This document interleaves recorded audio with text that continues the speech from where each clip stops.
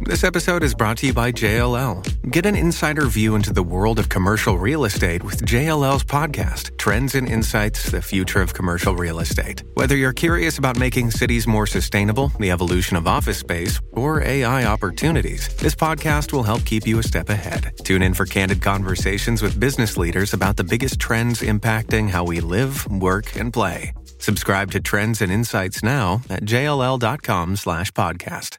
Coming to you from the Pacific Northwest, you're listening to Mythic Radio. The first time it happened, I was sleeping and woke up because I felt a hand on my leg and I realized that I couldn't move. And he come across this object on the ground, which was the shape of a flying saucer. So he jumped out of his pickup and went down there, and there was 4 beings laying on the ground. When I raised my head back up, I was turning my head, and out of my peripheral vision, I seen something hop to a tree. And it was tall, about 7, 8 foot tall, and it was black, real hairy, like a gorilla.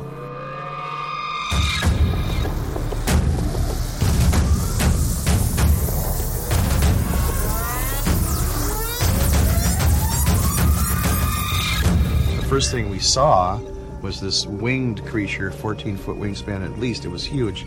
It almost covered half the road. Welcome to the show. I'm your host, Nick. Thank you for tuning in today. Today is Sunday, August 27th, and this is episode number 8. You can visit us over at mythicradio.com and share your own experiences by clicking on the Tell Your Story link. You can also get involved by joining our forums at mythicradio.com and by following us on Twitter at mythicradiolive and on Facebook at Mythic Radio. Don't forget, you can also find the Mythic Radio podcast on Spreaker, iTunes, SoundCloud, Stitcher, TuneIn, and YouTube, depending on where you prefer to listen. On today's episode, we'll share one of our listeners' personal experiences with an apparition in the workplace. Following that, we'll turn our attention to the skies over Bass Strait on the continent of Australia, where a 38-year-old missing person case remains unexplained to this day. Today's listener story comes to us from Jessica in Austin, Texas. Jessica writes in and says, "It was around 7 p.m. when I was wrapping up the workday. It was autumn, so it was dark outside, and I was the only employee left working in the office. I was tired and cross-eyed from the day's monotonous duties. I looked up from my desk to see a white, misty figure glide in front of my office door. It was in the running position, as if it were a racer, running toward the winning prize. At first I thought it was my imagination from being so tired and cross-eyed, but when I told my boss the next day, she claimed to have seen the same figure on the morning of the day I had witnessed it. Her office is at the end of the hallway, on the opposite end from mine. It passed by her office in the same way it passed by mine." Jessica, I appreciate you writing in and sharing that story with us. Please feel free to keep us updated on any phenomena you experience in the near future. Next, we move on to the main topic of today's show, which takes us to Australia, in particular, an area known as Bass Strait. Named after George Bass, the strait is approximately 250 kilometers wide and 500 kilometers long, with an average depth of 60 meters. The widest opening is about 350 kilometers between Cape Portland on the northeastern tip of Tasmania and Point Hicks on the Australian mainland. Many vessels have disappeared without a trace or left little evidence of their passing. Myths and legends of piracy and supernatural phenomena similar to those of the Bermuda Triangle are common in Bass Strait due to its treacherous combination of wind and sea conditions. It is this location that holds one of the greatest unexplained mysteries in Australian aviation history, and involves the disappearance of a young man by the name of Frederick Valentich. Frederick Valentich was born in Melbourne, Australia on June 9, 1958, and lived with his parents and 3 siblings. He had always been interested in aviation and had even applied to enlist with the Royal Australian Air Force. Valentich was also a member of the Air Training Corps, and on February 24, 1977, he was issued a student pilot license. He received his private pilot license the following September. Valentich had a Class 4 instrument rating and 150 hours of flight experience. His lifelong dream had always been to become a commercial airline pilot. On October 21st, 1978, 20-year-old Frederick Valentich boards a Cessna 182 light aircraft with the intention of flying to King Island in the Bass Strait. According to the flight plan he had filed with Moorabbin Airport in Melbourne, he planned to fly southwest along Cape Otway before heading south across Bass Strait and eventually landing at King Island. At 6:19 p.m., Valentich departs Moorabbin Airport and contacts the Melbourne Flight Service unit, informing them of his departure. The conditions that day are reported as being clear with good visibility and light winds. 41 minutes later, at 7 p.m., Valentich reports reaching Cape Otway. At 7:06 p.m., Valentich again contacts Melbourne Flight Service and speaks with Officer Steve Roby, but this time he inquires about other possible aircraft that might be in the area below 5,000 feet. Officer Roby tells Valentich that there are no other known aircraft at that altitude. Valentich tells Roby that he can see a large, unidentified aircraft, which appears to have 4 bright landing lights. Valentich is unable to confirm exactly what type of aircraft it is, but he says it is moving at a high rate of speed and that it has just passed within 1,000 feet above him. He also reports that the aircraft is now approaching him from the east and says that it seems as though the craft is playing a sort of game with him. For the next 6 minutes, Valentich and Roby are in communications regarding the strange unknown craft. At one point during the transmission, Valentich tells Roby that it is not an aircraft and that it has a green light and a metallic shiny exterior. At 7:11 p.m., Valentich tells Melbourne Flight Service that his engine is rough idling. Roby asks Valentich what his intentions are, and Valentich states that he is going to King Island. Valentich then says that the object is hovering on top of him and again states that it's not an aircraft. From this point on, Valentich is unresponsive, but the microphone remains open. During the remaining 17 seconds of the transmission, a strange scraping sound can be heard coming through the microphone. What I'm going to play for you now is a reenactment of the radio transmission between Valentich and the Melbourne Flight Service unit. If you would like to view the full transcript of the flight recording, you can visit our forums at mythicradio.com. Here is the condensed reenactment. Melbourne, this is Delta Sierra Juliet. Is there any known traffic below 5,000 feet? No known traffic. Seems to be a large aircraft below 5,000 feet. What type of aircraft is it? I cannot confirm. It's 4 bright, seems to me like landing lights. The aircraft has just passed over me at least 1,000 feet above. Is there any Air Force aircraft in the vicinity? No known aircraft in the vicinity. Seems to be playing some sort of game. He's flying over me. Delta Sierra Juliet, it's not an aircraft, it's... Can you describe the aircraft? As it's flying past, it's a long shape. Cannot identify it. It has such speed. It's before me right now, Melbourne. How large would the object be? Seems like it's stationary. What it's doing right now is orbiting. The thing is just orbiting on top of me. It's also got a green light and a sort of metallic, like, it's shiny on the outside. It's just vanished. Is the aircraft still with you? Say again? Is the aircraft still with you? Now approaching from the southwest. The engines are rough idling. The thing is coughing. What are your intentions? My intentions are to go to King Island, Melbourne. That strange aircraft's hovering on top of me again. It's hovering and it's not an aircraft.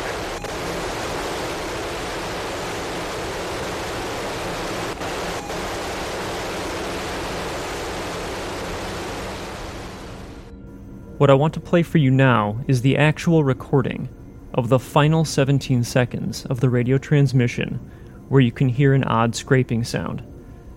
This is the actual recording.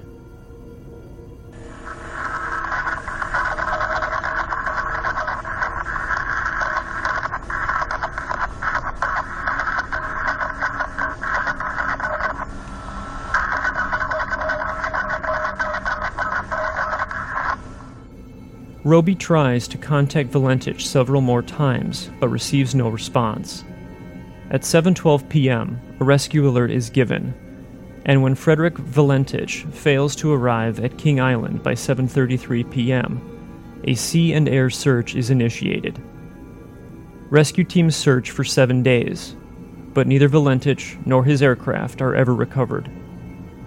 The Department of Transportation conduct a 2-week-long investigation but are unable to determine a cause for the unexplained disappearance. An edited version of the in-flight recording was examined by 3 researchers, 2 government agencies, and 2 universities, both in Australia and in the United States.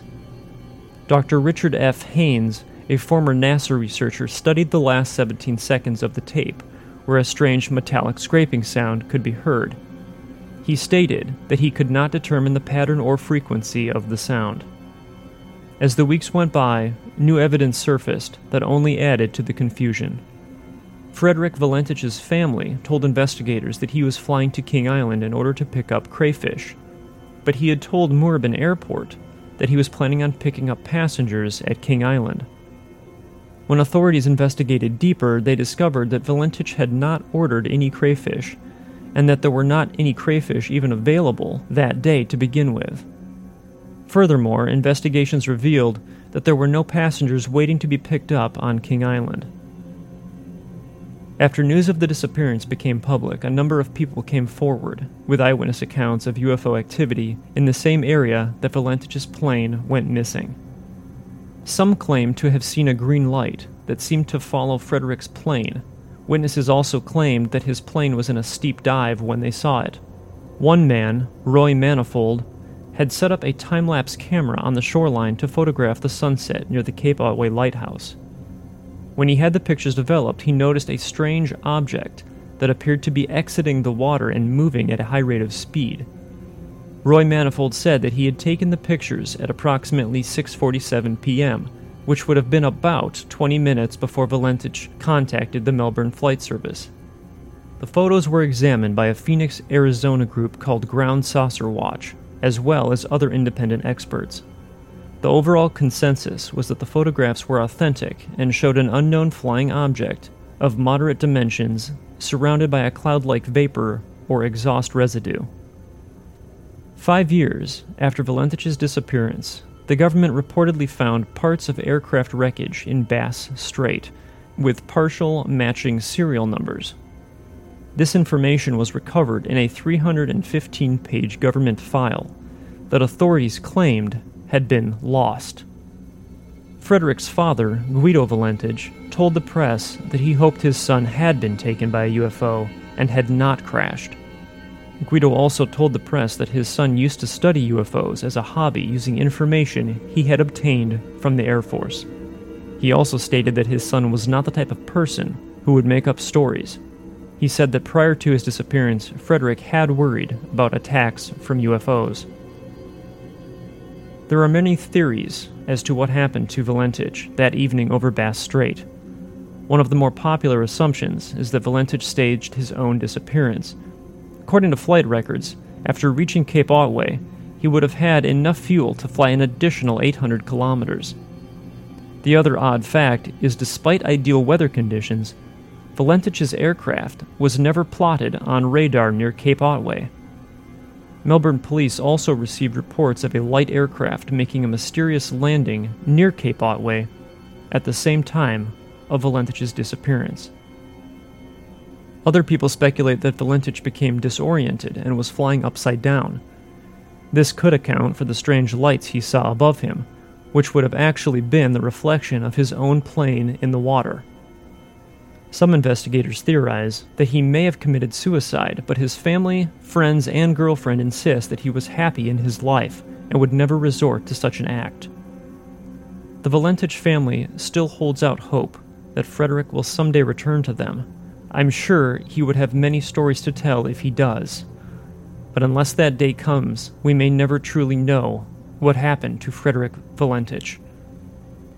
In 2012, the Australian government's Department of Transport file was opened under the 20-year rule.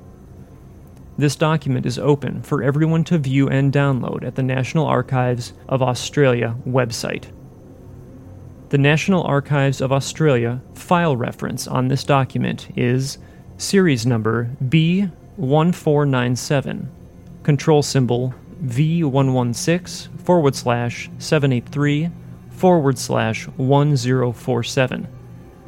Item barcode 104-91375. Title: DSJ, Cape Otway to King Island, 21st October, 1978. Aircraft missing, Valentich. For anyone interested in this case, I highly recommend that you download and examine the file. I'd like to hear what you guys have to say, and I'd like to know if you or anyone that you know may have knowledge or information pertaining to this case. I encourage you to visit our forums on mythicradio.com, where you'll find all the topics that we discuss here on the podcast. It's a great place to ask questions and share your own experiences. You can even start new topics on what interests you. If you have a question or story for me, you may contact me at mythicradio@gmail.com or visit mythicradio.com and click on the Tell Your Story link. Thanks to everyone for joining me today, and I'd like to remind you that if you enjoy the show, please click the follow and like buttons. It helps us know what kind of content you find interesting. Please join me on the next episode of the Mythic Radio podcast. We'll be taking an in-depth look at the history and stigma surrounding one of the most infamous games of all time, the Ouija board. Thanks again for listening. I'll see you next time here on Mythic Radio.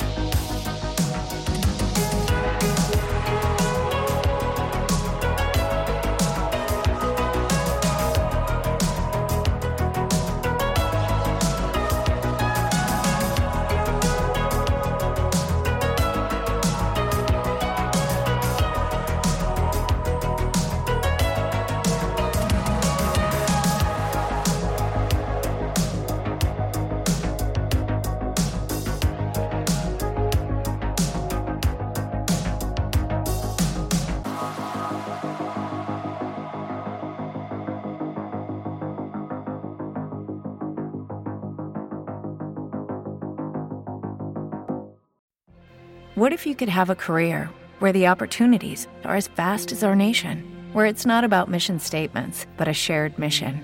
At U.S. Customs and Border Protection, we go beyond to protect more than borders. From ship to shore, air to ground, cities to local communities, CBP agents and officers are keeping people safe. Join U.S. Customs and Border Protection and go beyond for something far greater than yourself. Learn more at cbp.gov/careers.